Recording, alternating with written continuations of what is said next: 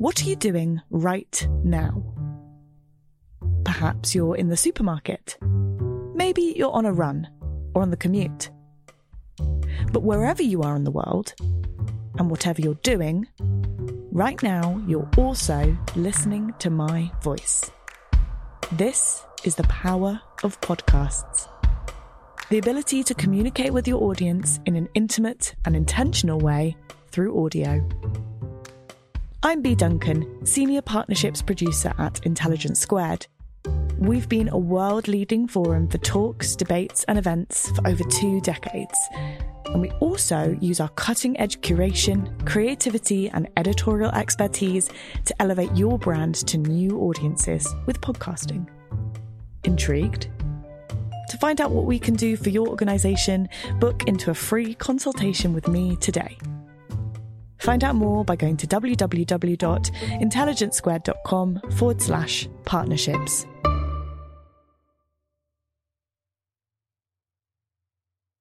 Hello, podcast listeners. I'm Connor and welcome to this week's episode of The Sunday Debate, the new series from Intelligence Squared, which looks back at our most popular and consequential debates. Today, we're going back to 2019, in which we staged the debate, Anti-Zionism is Anti-Semitism. It was a loaded debate with a lot of emotion on both sides, and the issue has come back into the news as the conflict between Israel and Palestine has intensified in recent weeks and months.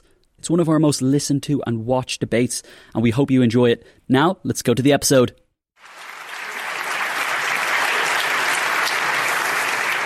Good evening, everybody, and welcome to you all. And it is great to see such a full house for this debate. And the motion of our debate tonight: anti-Zionism is anti-Semitism. Anti-Zionism is anti-Semitism.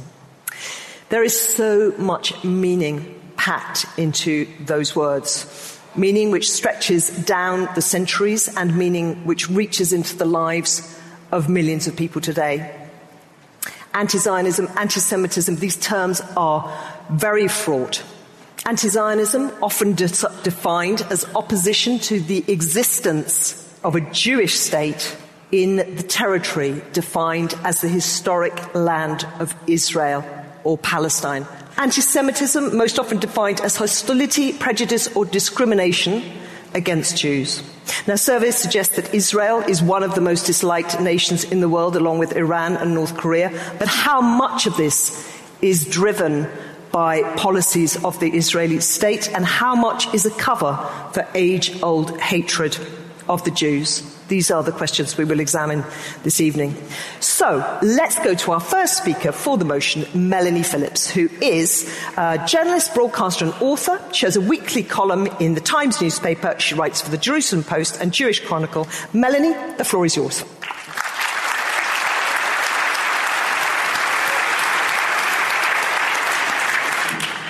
Ladies and gentlemen, I never visited Israel at all until the year 2000, and I never wanted to go there. It didn't sound the kind of place which had anything to offer me. So, when in the year 2000 I objected as a matter of sheer rationality and justice that while Israelis were being blown to bits in buses and cafes during what was called the Second Intifada, they were being called Nazis for dealing with the perpetrators, I was astounded to be immediately attacked as a Jew. I was accused immediately of dual loyalty, of being too Jewish, and of waving the shroud of the Holocaust to sanitize the crimes of Israel. Well, I think you can see the same pattern in today's Labour Party crisis over anti-Semitism, in which anti-Semitic motifs about Jewish global conspiracies are conflated with attacks on Israel. At one meeting, Jeremy Corbyn noted of 2 Zionist opponents in the audience that despite, quote, having lived in this country for a very long time, they don't understand English irony, using the smear that as British Jews, they didn't actually belong in Britain. The Palestine Solidarity Campaign is riddled with anti-Semitic comments such as that the Paris Bataclan massacre was a false flag operation to increase support for Israel, or that Kristallnacht was instigated by communist and Freemason Jews to promote war against Germany. Today, a German neo-Nazi group has linked to the BDS movement, noting with approval its efforts to isolate the Zionist aggressor state in defense of the rights of Palestinian people. The language of BDS and the far right is interchangeable. Those who say anti-Zionism is not anti-Semitism would have us believe that all this is simply a coincidence. I say it is not, and that anti-Zionism is weaponizing anti-Semitism, and this is why. Let's define, first of all, what we're talking about. What is Zionism? Nothing more or less than the self-determination of the Jewish people in their ancient homeland of Israel. What is anti-Semitism? A delusional hatred and fear of Jews, Judaism, or the Jewish people. But anti-Semitism is not like other prejudices. It has unique characteristics applied to no other group, people, or cause, such as an obsessional and unhinged narrative based entirely on lies, accusing Jews of crimes of which they are not only innocent but the victims, holding them to standards expected of no one else, depicting them as global conspiracy of unique malice and power. Amazing, anti-Zionism has exactly the same characteristics. Don't get me wrong, criticism of Israel's policies, robust criticism, is entirely legitimate. But anti-Zionism is different. Anti-Zionism demonizes, dehumanizes, and delegitimizes Israel in order to bring about its destruction. You may hear some of this slander this evening. The lie, for example, that Israel is an apartheid state when Israeli Arabs have equal civil and religious rights. The lie of ethnic cleansing when the Arab population in the disputed territories has more than quadrupled since Israel's rebirth in 1948. The lie that the Israelis are willful child killers when they in fact go to unique lengths to avoid killing civilians in their always defensive wars, and when the ratio of civilians to fighters that the Israelis kill is at least 3 or 4 times better than any other country, including Britain. The lie of Israel's human rights violations when it's the only country in the Middle East where Arab Muslims and Christians, women and gays can live in freedom and safety. Fundamentally, anti-Zionism is based on the big lie that the Jews seized and occupied another people's land.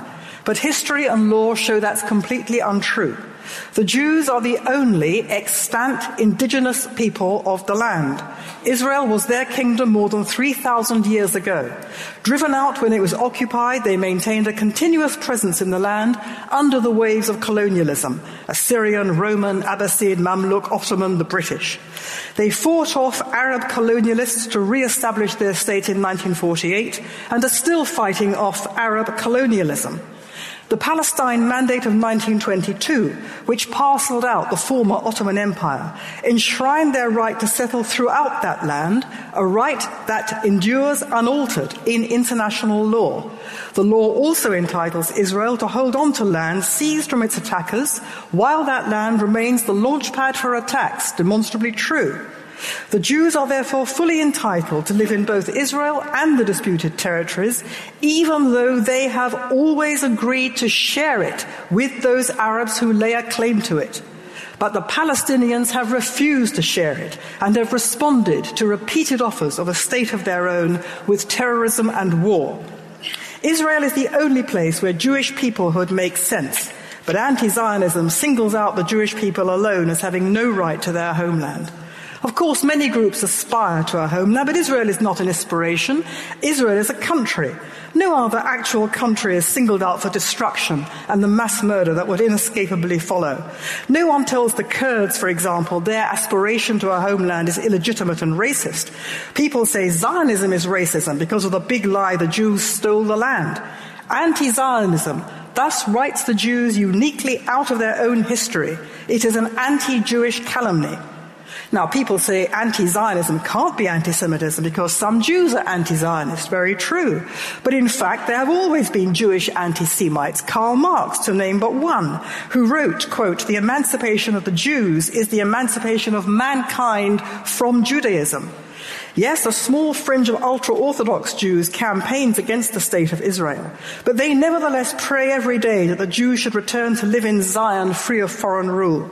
Their beef is they think the return in Israel is premature and should happen under different conditions, so their problem is a matter of timing. What they do not believe is the core doctrine of anti-Semitism, that the Jews have no right to the land of Israel. Now, there's a vital distinction to be made between anti-Semites and anti-Semitism. Many, many decent people believe these lies about Israel out of ignorance or ideology. That does not make them necessarily anti-Semites, but the discourse they endorse is still anti-Semitism's current mutation. Moreover, by supporting Palestinianism, they are supporting not just anti-Zionism, but anti-Semitism too. The Palestinians' real agenda, not two states, but exterminating Israel and replacing it by Palestine, as they repeatedly have told us over the years, is based on an anti-Jewish animus. The evidence of this is all around. Mahmoud Abbas's doctorate in Holocaust denial, his hero worship of the 1930s Grand Mufti in Jerusalem, Haj Amin al-Husseini, who made a pact with Hitler to exterminate every Jew in the Middle East, the grotesque Nazi-style imagery of Palestinian propaganda, such as sermons claiming the Jews are the fabricators of history, who dance and live on the body parts of others, there is no global corruption their rabbis did not allow, Palestinian claims that the Jews are behind 9/11 and that they control the world's media, finance, and US foreign policy.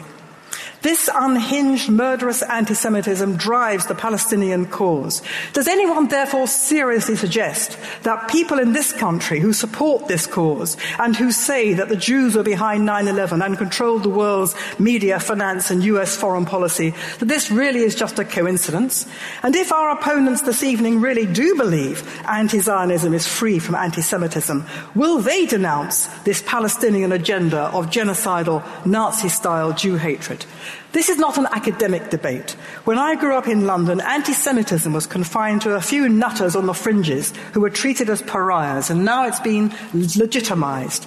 Not surprisingly, anti-Semitic attacks are running at record levels, and what's so distressing is to hear our right as Jews to our own peoplehood being singled out as illegitimate, and to hear the unhinged and obsessional lies and distortions about Israel become the default position of fashionable conversation. And then, on top of that, then to be told that the claim that people like myself make that these are anti-Semitic conspiracy theories is itself a conspiracy got up by the Israel embassy.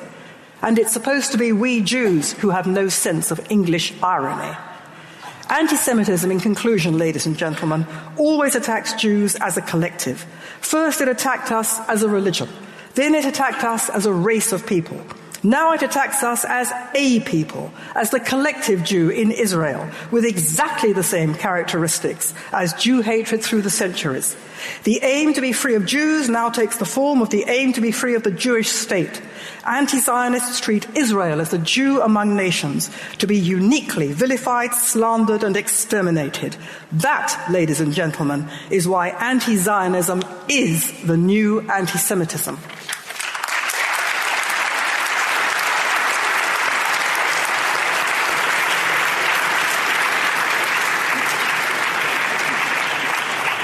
Thank you, Melanie.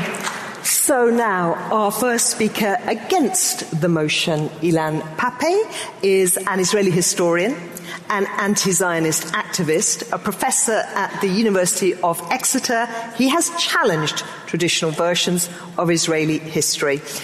Ilan Pappé, you have the floor for 10 minutes.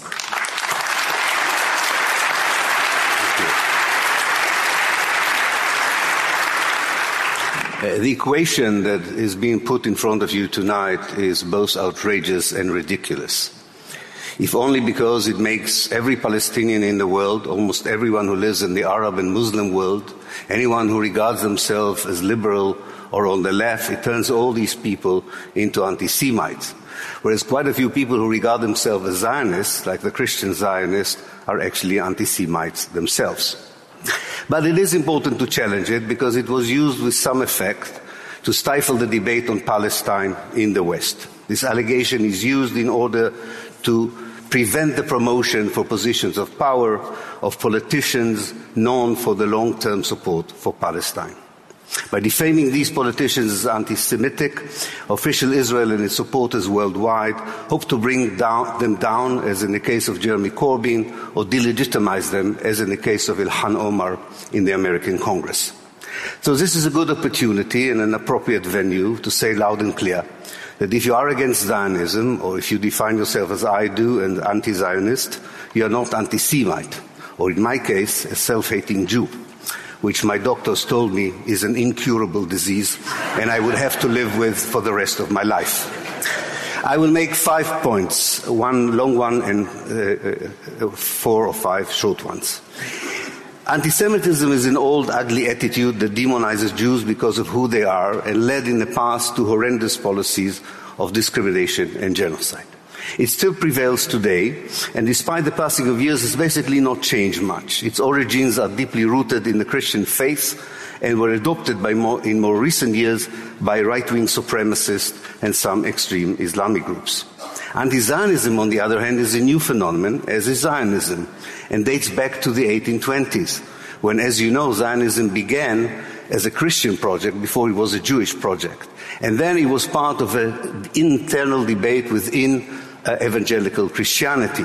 Anti-Zionism then was a moral position against romantic nationalism and Christian fundamentalism that today we call Christian Zionism. Christian Zionism is an evangelical belief that the return of the Jews to Palestine would precipitate the second coming of the Messiah, the resurrection of the dead, and the conversion of the Jews to Christianity or their barbecuing in hell. Now, these barbecuing Christians, who are very important, are anti-Semites who want to get rid of all the Jews they don't like and get in return the only Jew they want, Jesus Christ. It's a double bill. They are today the most important base of President Trump and his ilk, and they are the most important Zionists in the US, providing immunity for Israeli policies on the ground. When Jewish activists and intellectuals adopted Zionism in response to anti-Semitism in the late 19th century, their antagonists were mainly other Jews. They were either Orthodox Jews who saw a premature return to Palestine as tampering with the will of God, and regarded as a heresy the substitution of rich monotheistic religion with the ideologically poor modern idea of romantic nationalism. So they were definitely not anti-Semites. Other Jews believed that supporting universal ideologies such as liberalism or socialism would be the answer, and if they had to move geographically from anti-Semitic environments, they preferred to go somewhere else, mainly to the US, but not only to the US. They were also not anti-Semites. When Zionism became a settler colonial movement on the ground with the building of Jewish colonies in late Ottoman Palestine and during the British Mandate, the Palestinian national movement perceived Zionism as an existential threat to the indigenous people of Palestine. A fear that turned to be valid, as transpired with the 1948 ethnic cleansing of the people of Palestine during the Nakba.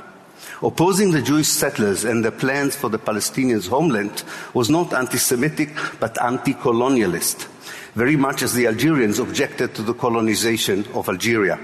A small group of the Jewish settlers became anti-Zionist themselves when they consented to live within Arab Palestine as guests but not as colonizer, as was advocated to them by Mahatma Gandhi in the 1930s, and because of that position, he was never honored with a street named after him in Israel, not even a small pathway or a staircase.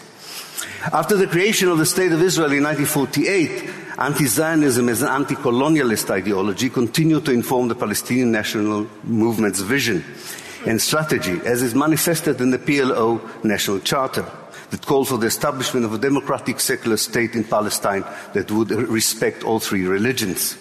In Israel itself, the Communist Party, supported almost exclusively by the Palestinian minority inside Israel, not because of the communist ideology, but because it was the only anti-Zionist party Israel allowed to exist, they regarded Zionism as an ideology of discrimination and apartheid.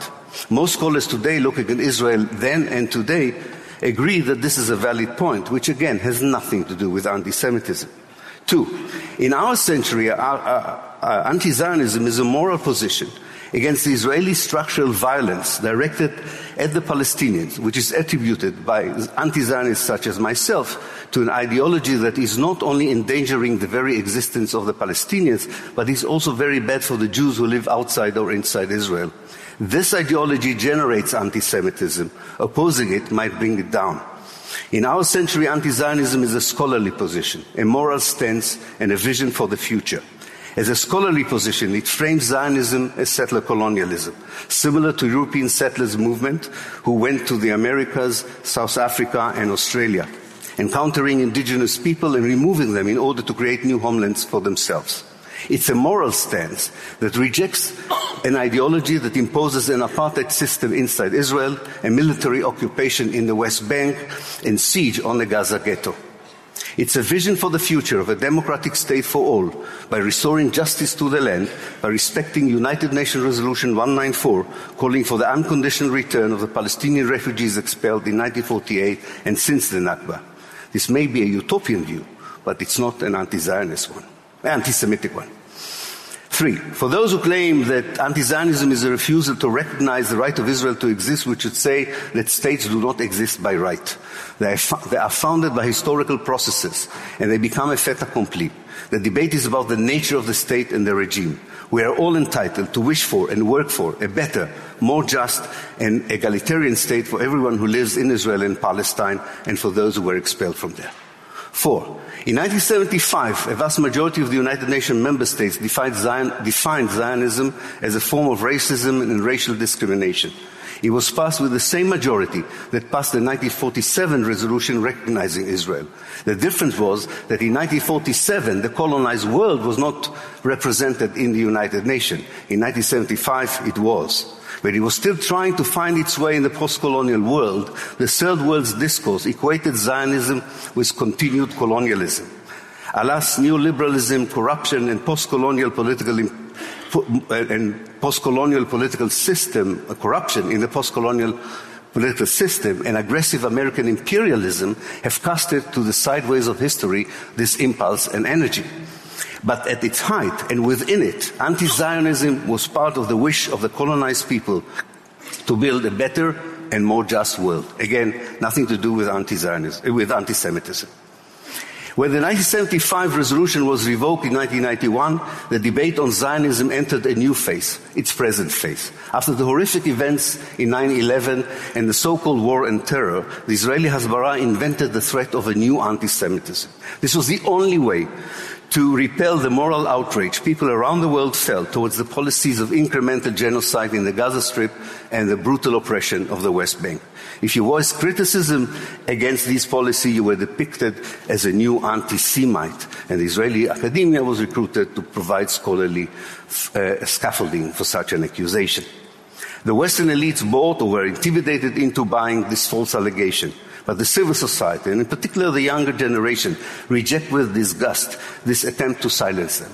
They know enough to call the bluff and understand the full meaning of solidarity with the Palestinians. They demonstrate in the streets, in their campuses, and join the Palestinians on the ground at a personal cost to show how outrageous it is to call the pure struggle for justice anti-Semitic. If you are an anti-Zionist today, you are not only standing firmly on a sound moral base in condemning this ideology that generates all these crimes, you are also expressing your disgust at the hypocrisy of your government, mainstream media, and academia. We will not be silenced by false accusation of anti-Semitism, and neither should the British Labour Party be intimidated by cynical media without a moral backbone or sinister legislation efforts utilizing a justified struggle against terror in order to provide immunity to Palestine's colonizers and oppressors. Finally, the Labour Party is responsible in many ways for the debate we have today. We all know that the so-called revelation of institutional racism, institutional anti-Semitism in the Labour Party began not on the day that Corbyn was elected as a leader, but after 2 attempts to depose him and failed. Then suddenly the campaign emerged. I know the force of this campaign of intimidation. I face it myself. It is ugly, unfair, and destabilizing. But a proud party with a historical role of defeating fascism in this country in the 1930s should not so easily succumb to false allegation of anti-Semitism. Finally, we should retake, five sentences. Let us retake the conversation and prioritize it. Let us discuss how to stop the destruction of Palestine and the Palestinians, which the Trump's deal of the century wants to do. Let us fight violent fanaticism wherever we encounter it. Uproot racism of all kinds without building a hierarchy of victims, and remove silly and outrageous equations like the one titling the event tonight. Thank you.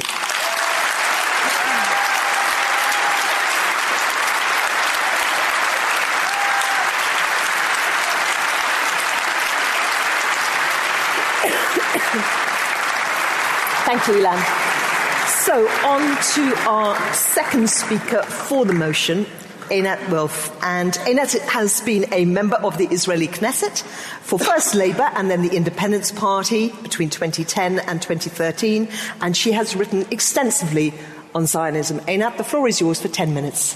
Thank you.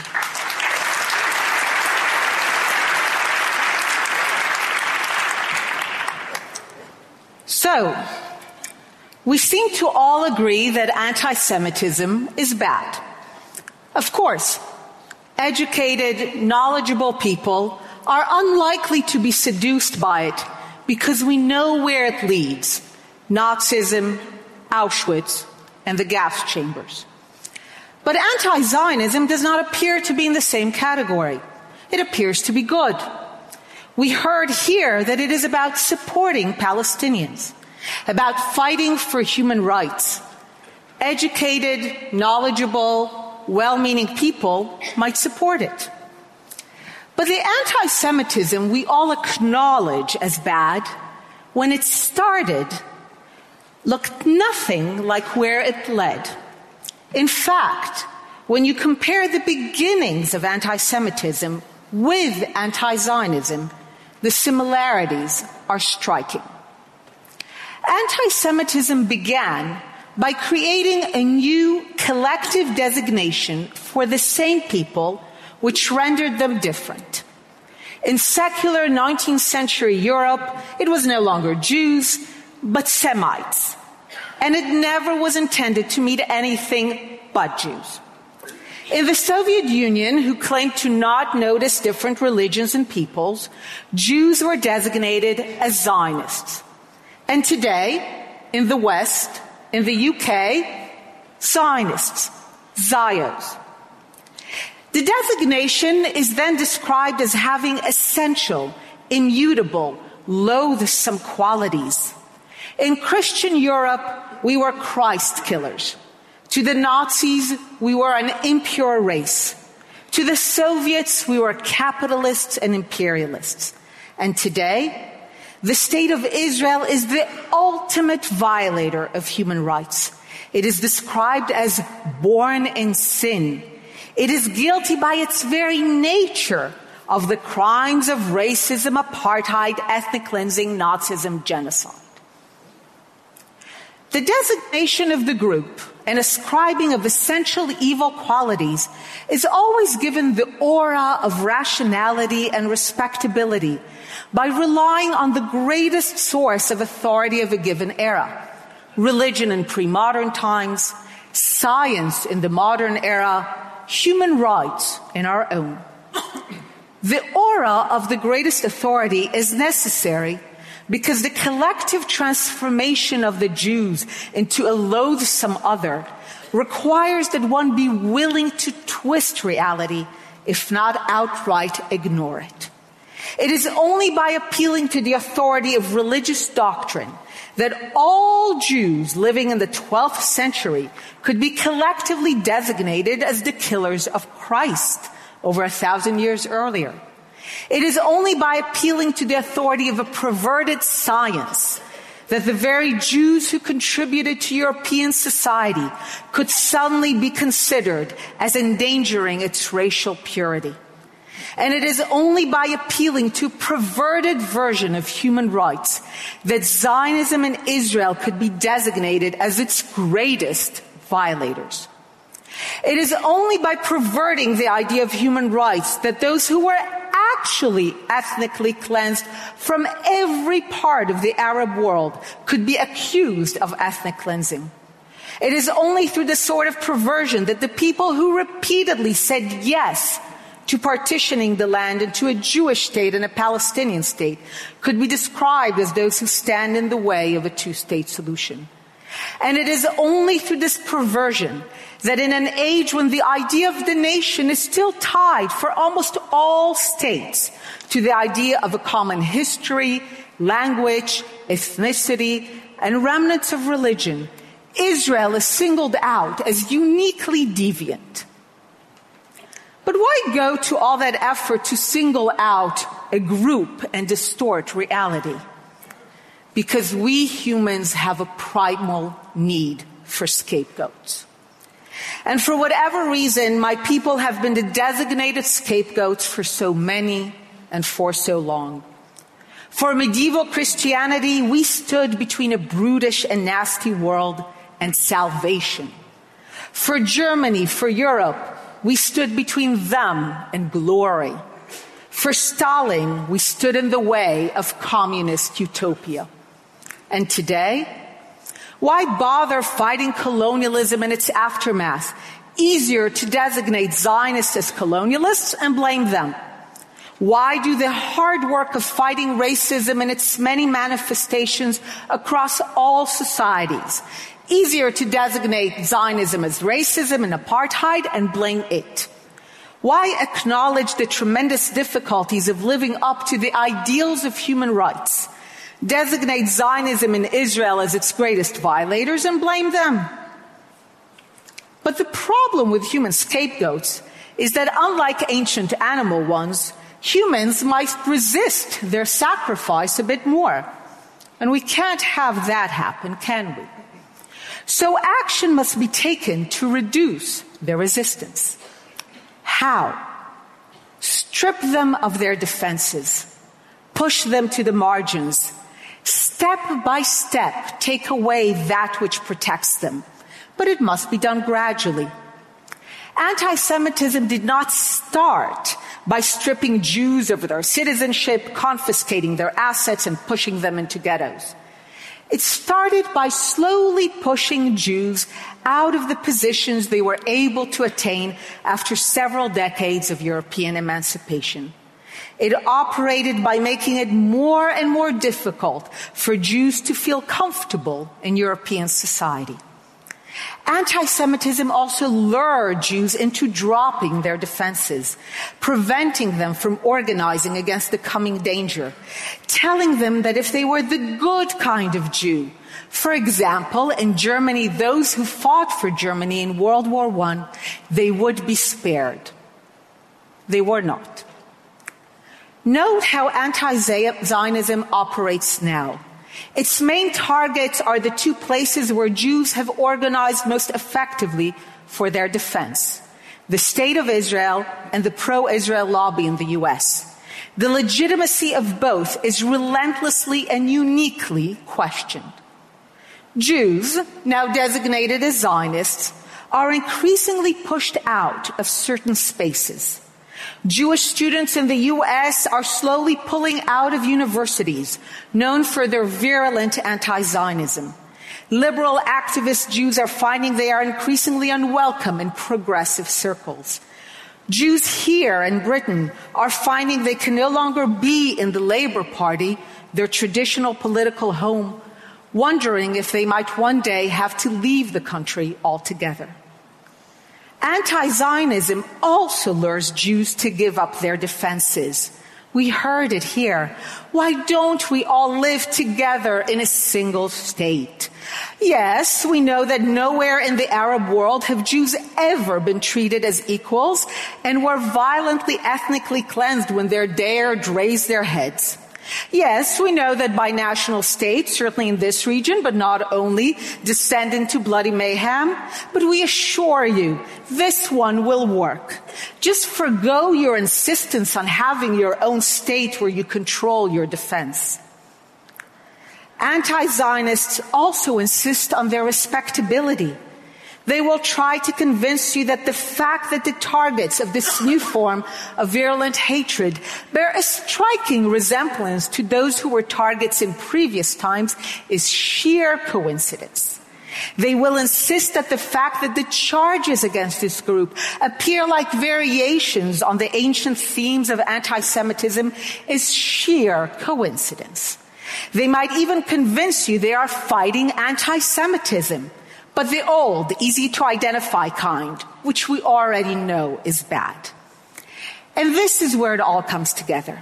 In the past, waves of Jew hatred and anti-Semitism did not arise from something that those who were hated actually did. It arose from a crisis in the society of those doing the hating. And in an age of crisis, especially a crisis of identity, when we're no longer sure who we are, what we stand for, we desperately need certainties. And there are few greater certainties in this world than that the Jews did it. And so the Zionists are designated as a collective group, which happens to coincide with the group previously known as Semites and Jews. They are then ascribed the most loathsome qualities of our time by appealing to the great authority of our era, and then they are slowly subject to a process designed to strip them of the means of resisting their ultimate role as scapegoats for the crisis of the era. And when that process would be complete, the scapegoat could finally be sacrificed in the vain hope that in doing so a better world would emerge. It never does. And this is why the topic of this debate is not just another topic. It raises the very specter that we might be a society on the precipice, which is why we are here today, in the hope that some of you will see the deep insidious undercurrents, so that this time we will not have to wait to see where anti-Zionism leads, and only then look back in hindsight and say, yes, that rising wave of anti-Zionism was indeed the new form of anti-Semitism.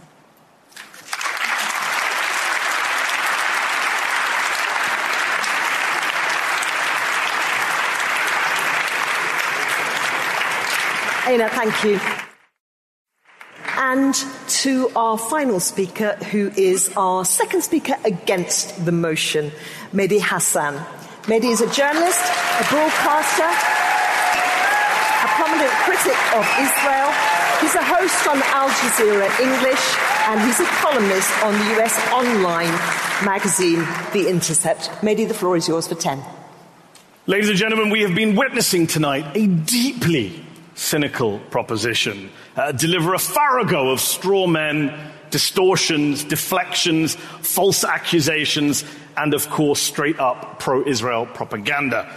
Then again, hearing Melanie Phillips come here and champion the rights of gays in Israel in order to defend Zionism was well worth the entry ticket in and of itself. So let's be clear about what this motion is tonight, because it's the motion you all have to vote on in good conscience. The motion says, quote, anti-Zionism is anti-Semitism. It doesn't say some anti-Zionists are anti-Semites, which is true. It doesn't say anti-Zionism can sometimes turn into anti-Semitism, which is true. It doesn't say that anti-Semites often use anti-Zionism as cover, as an excuse for their bigotry and racism, which is true. I wouldn't oppose any of that. But that's not what the motion says. The motion says, ridiculously, sweepingly, offensively, ahistorically, that anti-Zionism is anti-Semitism.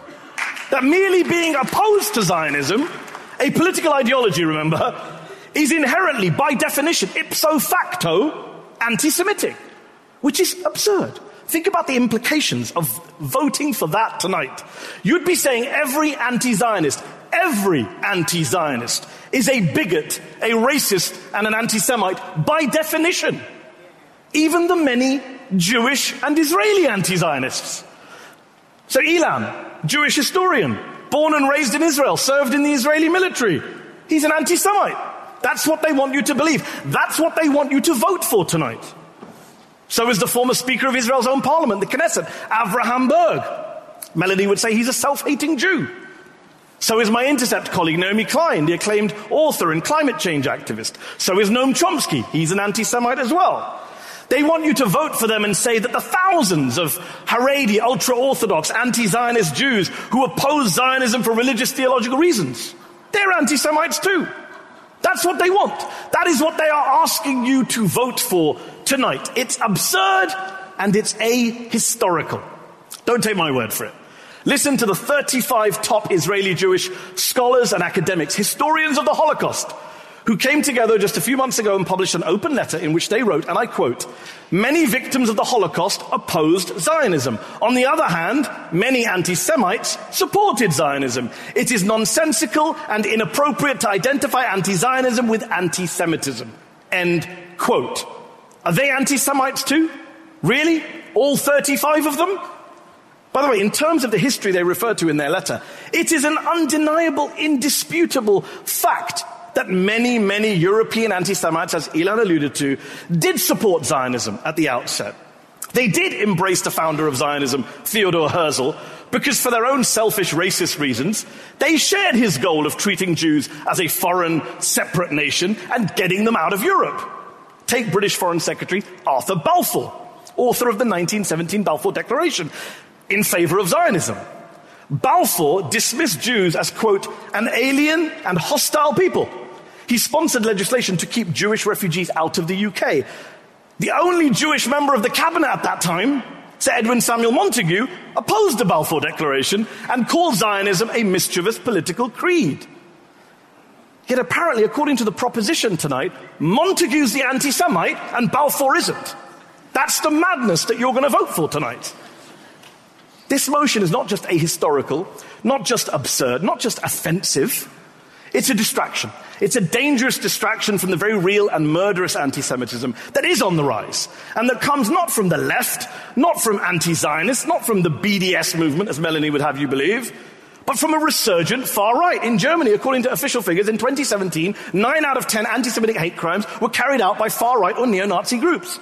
I live in the US. 2 synagogue attacks in the space of 6 months. 12 innocent Jewish worshippers murdered in cold blood by far right white nationalists. And yet the proposition tonight, like the Netanyahu government, like the Trump administration, want you to ludicrously believe that the threat to Jews right now, the real rise in the new anti-Semitism, comes from the anti-Zionists, from the BDS movement, from the Palestinians, and not from the murderous far right. When the irony is that Netanyahu, Prime Minister of the world's only Jewish state, has been cozying up to some of the worst anti-Semites on the right, who also happen to be proud Zionists. Let's be clear about that. Many of the most prominent, influential, right-wing anti-Semites today, Donald Trump, Viktor Orban, Steve Bannon, they're not anti-Zionists. They're hard-right, hardcore Zionists and pals of Netanyahu. Let's also just deal with some of the canards we've heard tonight from the proposition. Einat mentioned that it's anti-Semitic to suggest Israel is born in sin. Every black American I know says to me and says to everyone else that the United States was born in sin. Slavery was a sin at the start of the United States. No one accuses them of being anti-white racists or anti-American racists. It's just a statement of historical fact. They say the proposition that when you oppose Zionism, you're denying Jews and no one else the right to self-determination, which is just flat false. Not every nation or ethnic group wants a state, gets a state, has a state. Ask the Kurds, ask the Catalans, ask the Scots. There are more than 5,000 ethnic groups in the world today, but only 193 member states of the United Nations. Take the Druze, an Arab ethnic minority group. 100,000 or so live in Israel. Do they have a right to self-determination? If they create a Druze state inside of Israel, is Einat okay with that? If Einat says, no, you can't have a Druze state, is she racist towards the Druze? National self-determination doesn't always correspond with statehood. Melanie says, it's not racist for the Kurds to aspire to statehood. She's right, it's not. But the flip side of that is true as well. The British government, the American government, most of the EU governments do not support Kurdish statehood. Does that mean the British government, all of us, are racist towards the Kurds? People have legitimate debates about where state lines should be drawn, which states should be created, how those states exist. It's not racism or bigotry to have that legitimate debate. It can be, but it's not by definition. The issue is not whether Jews deserve a homeland or have a historic connection to the land of Palestine. Of course they do. The issue is whether those historic and religious claims justify creating and expanding a Jewish majority state in which one ethnic group is privileged over another, while another group is permanently disenfranchised, dispossessed, and subjected to endless military occupation. That's what we're here to oppose tonight. Nothing more, nothing less. And has the proposition even stopped to ask what it means to say to that oppressed group, the Palestinian people, to say to them that you're either a Zionist, you either subscribe to the ideology of your oppressor, or you're a racist. What kind of choice is that?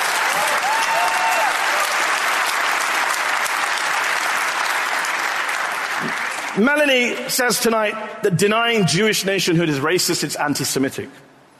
And yet she has no issue erasing the Palestinian people from the face of the planet. She said in her speech that only the Jews have a unique right to nationhood and statehood in that part of the world, not the Palestinians. What is that? Is that not bigotry? Is that not racism? Is that not wiping a people off the face of the planet?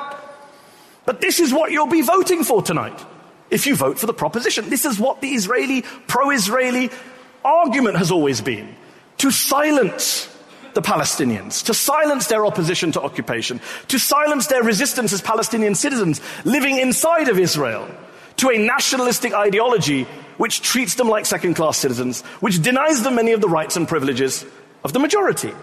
And one thing I want to make clear to you tonight, you don't have to be an anti-Zionist to vote with me and Ilan tonight. You don't even have to be a critic of Israel. You can be the biggest supporter of Israel in the world and vote with the opposition. All you have to be is someone who recognizes that it is an egregious smear, a naked slur, to claim, to label those of us, Jews and non-Jews alike, who oppose a political ideology in good faith because we think it's unjust, iniquitous, oppressive, to label us as anti-Semites for holding that political view. All you have to be is someone who recognizes that the claim that we hate or are opposed to Jews simply because we don't agree with the idea of a state that privileges one group over another makes us racists. So let me repeat, to be clear, tonight's debate is not about Israel per se. It's not about whether you support or oppose Israel or the occupation. It's about whether you believe the proposition have made the case that those of us who oppose Israel in its current form, who oppose the political ideology underpinning it, that we're racists. That's the bar that has to be crossed tonight. It's that simple. And I'll tell you this for free. Those of us who value our free speech, who don't want to see anti-Semitism cynically weaponized by supporters of Israel, who oppose that ideology of Zionism in good faith with good reason, we will not go quietly into the night. We will not be silenced. We will not be bullied. We will not be cowed. We will not be smeared. So, ladies and gentlemen, stand with us against this unjust, inaccurate, irresponsible, dishonest, ludicrous, simplistic, sweeping motion which conflates Judaism, a great and ancient religion, with Zionism, a very modern political ideology, and in doing so risks emptying anti-Semitism of all meaning. Ladies and gentlemen, stand with us tonight. Oppose this awful motion.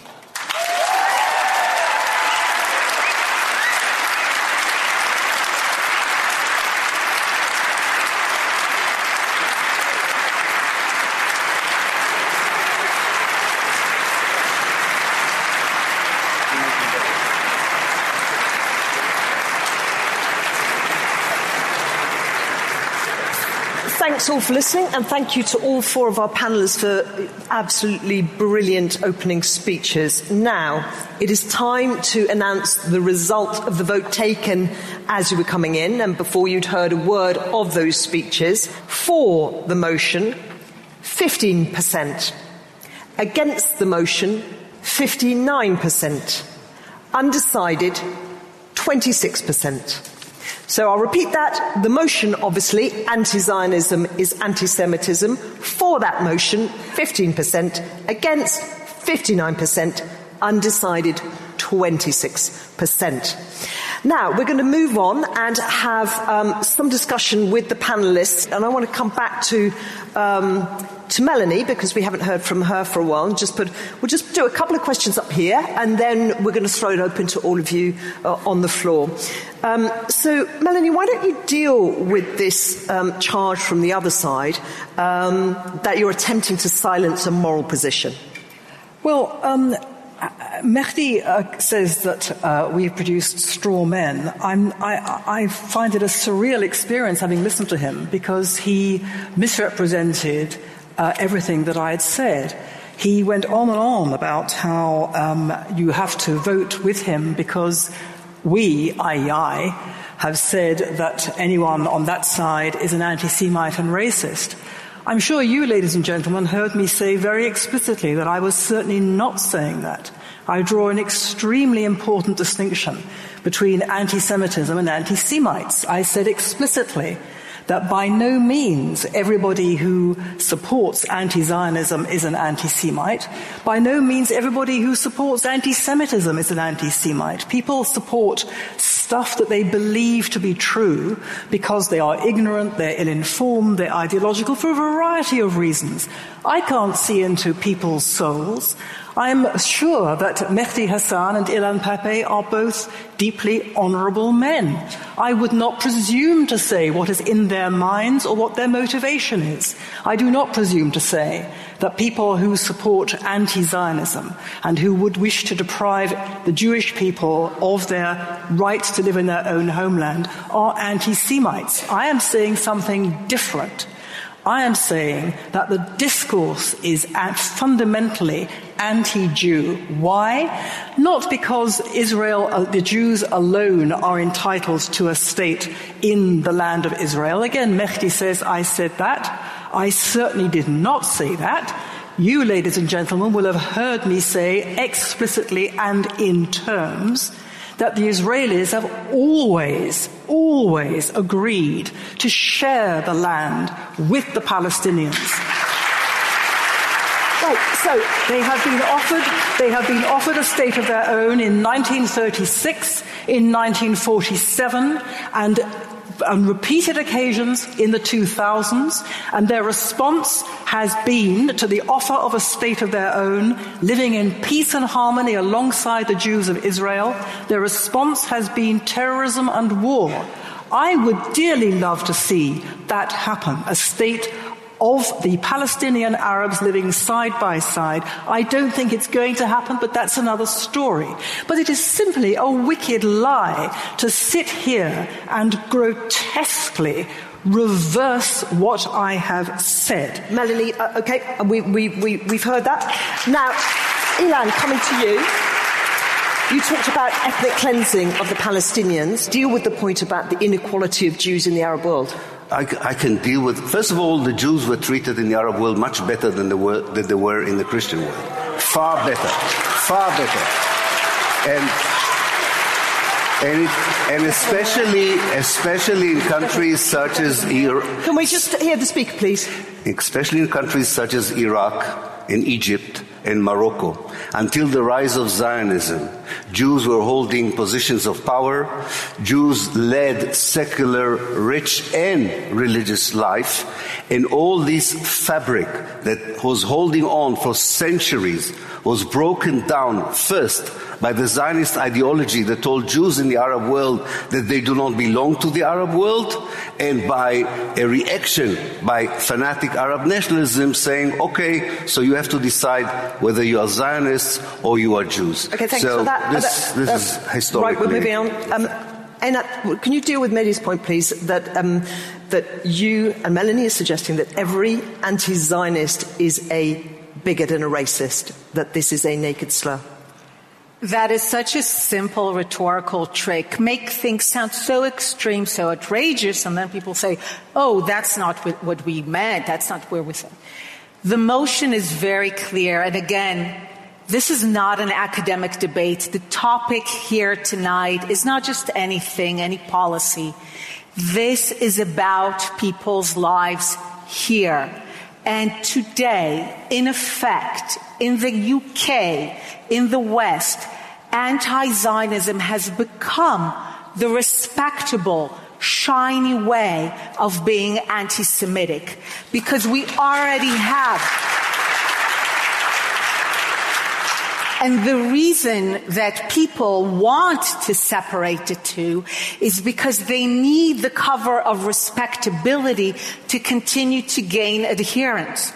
If you knew it was anti-Zionism, you would reject it, because anti-Semitism, you would reject it because you would know where it leads. But as long as it's presented to you as something rational, and remember, anti-Semitism in the beginning also appeared rational. It was also supported by elites. elites. It thrived on universities. Nobody thought it would lead where it led, because that's how it gained adherence, by people thinking that it was different, that it was new. And this is what we're seeing. We're seeing a concerted effort to maintain the respectability of that position so that the process of dropping our defenses can continue. Thanks for that. And Mehdi, one for you. Can you just deal with Melanie's point, the distinction between anti-Semite and anti-Semitism, the suggestion that there's a discourse that is fundamentally anti-Jew? I can't deal with it. You'd have to ask Melanie to deal with it because it makes no sense to me. The idea that you can say... I'm sorry, we talk about academics and real life. Let's get away from university halls, with respect, Ilan. The idea that you say, let's all vote tonight, that anti-Zionism is anti-Semitism, and then I say I'm an anti-Zionist, and you say, but you're not an anti-Semite. That makes no sense. Capitalism is something you say you're a capitalist. I mean, this is pedantry to try and pretend that you can go after the ideology, but not the people who identify with that ideology. It's absurd to say that. By the way, Einat mentioned that it's a rhetorical trick to do that, which is a nice line, but then she literally in the next sentence went on and said, unless my ears are deceiving me, anti-Zionism has become a respectable, shiny way of being an anti-Semite. So I'm an anti-Semite who's using anti-Zionism in a respectable, shiny way. Why not just come out and say it? I don't know why you're hiding it. Call me an anti-Semite.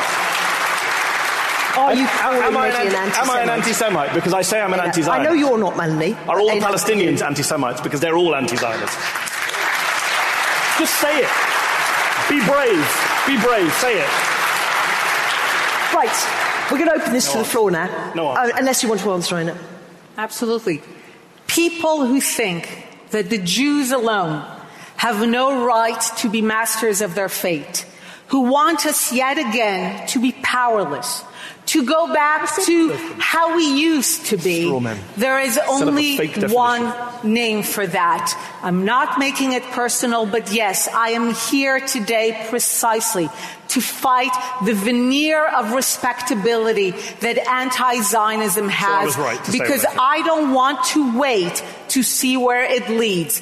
People waited too long thinking that anti-Semitism in Europe was scientific, was respectable. We know where that led. I don't plan to wait again. We've heard that point. Right. It is time to hear from all of you now. So let's have number 1 and number 2 and number 3. So let's just go in that order. 1 first. Thank you. Speakers, for the motion, I'd like to ask you to comment on Nakba and how do you think Palestinians should be dealing with the consequences of Nakba. Thank you. Thank you. And down at number 1. Hi. Well, to paraphrase Bret Stephens and Peter Beinart, anti-Zionism is not anti-Semitism, but it might as well be, practically speaking. But we're dealing with a lot of semantics here, and my question is, I'm having a little identity crisis. I'm Jewish. I'm a Zionist. I'm deeply troubled by 1948. I wouldn't call it ethnic cleansing, Mr. Pape. It was a strategic choice. We need to do, it was a strategy because it was a time of war. My question is, why are we, this is almost masturbatory, you should pardon the expression. What is the solution? We're all thinking kind people. What is the solution? Who's your question to? All of them. Okay, I'm going to ask that one. That one can be for Ilan. Yeah, number 3, please. Hi, this is a question for the opposition. Why is Israel singled out as a human rights violator in the United Nations, by the Labour Party, by many other entities, as compared to so many egregious violators of human rights, including in the Middle East? Why is it consistently singled out? Is that not a form of anti-Semitism? Thank you for asking a question. That's great. So, Einat, I want to hear from you first on the question of Nakba, which is who would like to just define Nakba the best for us? Ilan, you're the historian. Yeah, the Nakba is an operation of ethnic cleansing, which was a systematic expulsion of the Palestinians in order to de-Arabize Palestine and create on its ruins a Jewish state. In 1948. But okay, thank you. No, it's important to say. The Nakba continues. because only 50% of the people were expelled and only 80% of the land was taken. The Nakba continues every day in Gaza, in Nablus, in the Galilee, in the Nakab, and we should have a discussion about the destruction of Palestine and not about the nonsense that we're hearing here tonight. Obviously, this is the Palestinian term for what happened in 1948. It means catastrophe. Einat, I'm not sure if you accept that definition we just heard from Ilan, but anyway, deal with the question. That was not a definition. Okay, the story is very simple. The Arabs of the land, the Palestinians, could have had again and again and again a state of their own. They could have had it in half of the land, in 80% of the land.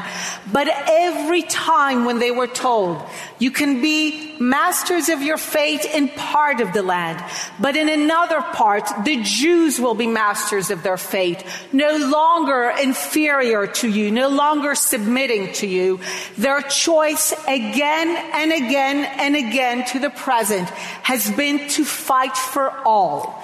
They have again said, if we have to live next to sovereign Jews, better to fight until they are not there at all. And I will say this again, when you fight us, 3 years after a genocide, and you wage a genocidal war telling us that we have no right to defend yourself, then we will fight you back. We will defend ourselves. Okay, and right, we are we're leaving that there. This land. That's enough. But if you are telling us that it is all or nothing, you've made a point. Then you sometimes have nothing. Mehdi, why is Israel singled out? Yeah, I don't accept the premise of the question, obviously. It's interesting you should say that Israel singled out. There's a little R going out. Well, if you're watching this on YouTube, go back on YouTube and see that the first Intelligence Squared debate I did was not about Israel. I came here a few months ago to talk about the Kingdom of Saudi Arabia and its human rights abuses. So before I even turned up to Israel, I came to condemn Saudi Arabia. I get it. There are lots of UN resolutions condemning Israel. I get that. But if you look at actual practical sanctions, there are no sanctions on Israel from Western countries for human rights abuses. There are against Syria, there are against Russia, there are against Iran, there are against North Korea. So no, I don't think Israel's being singled out. I'd actually like to see sanctions put on Israel so it's treated like other human rights abuses. Consistency, single standard. Right. I want to give everyone on the panel an opportunity to answer the question that we had from down here, which was, what is the solution? So a moment for optimism, but literally only a moment each. Melanie, can you go first? 2 sentences, please. What is the solution? It depends on what the problem is. If you define the problem in the Middle East as a contest between two people with the rights to the land over the boundaries of that land, then you end up precisely where we are. But in my view, that's not the situation at all. The real situation is different. If you want a solution to the real problem, you have to stop the 100-year attempt to exterminate Israel as a nation-state of the Jewish people and to exterminate the right of the Jews to live in Israel as their own sovereign country. That is what the situation is in the Middle East. However you like to reframe it, that is what the problem is. If you want a solution, you have to stop people trying to commit a genocidal assault upon the right of the Jews to live in their own country. Once you stop that, you've got the solution. Thank you. Ilan, what is the solution? If you could just give me 2 sentences, I'd be grateful. Yeah. The only viable solution is to change a reality where between the River Jordan and the Mediterranean you have now 12 million people, 6 million Palestinians without any human rights and civil rights, and 6 million Jews with all the privileges in the world. Only one state that ensures equal rights for everyone, regardless of their nationality, religion, race or gender, is the only solution. And the return of the refugees that have been expelled. Yes, because the region is known for having so many of those states. The only response is for the Arab world to finally say something very simple: welcome home. To accept us as an indigenous people who are in their land, to accept us as equal claimants to the land, not exclusive, not superior, but people have an equal right to finally be masters of our fate in a land of our own, in part of the land, next to Arabs who will be masters of their fate in part of the land. That's the only way to live together. And maybe...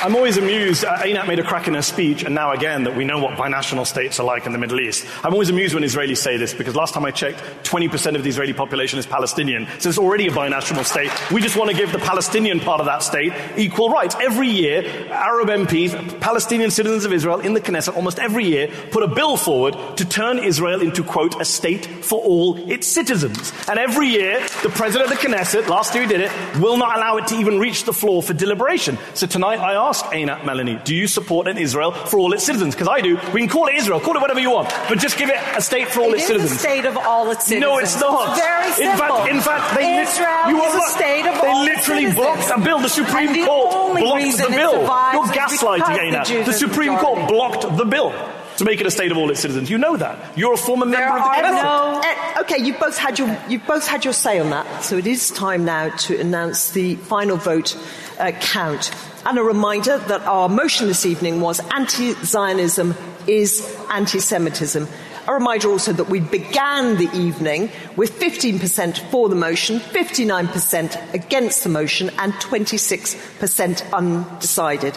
After 90 minutes of debate, we end as follows: 19% for the motion, 76% against the motion, and 5% undecided. So the motion this evening has been defeated.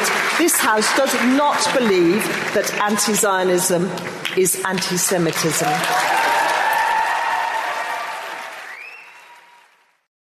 What are you doing right now? Perhaps you're in the supermarket. Maybe you're on a run or on the commute. But wherever you are in the world, and whatever you're doing, right now you're also listening to my voice. This is the power of podcasts. The ability to communicate with your audience in an intimate and intentional way through audio. I'm Bea Duncan, Senior Partnerships Producer at Intelligence Squared. We've been a world-leading forum for talks, debates and events for over 2 decades. And we also use our cutting-edge curation, creativity and editorial expertise to elevate your brand to new audiences with podcasting. Intrigued? To find out what we can do for your organisation, book into a free consultation with me today. Find out more by going to www.intelligencesquared.com/partnerships.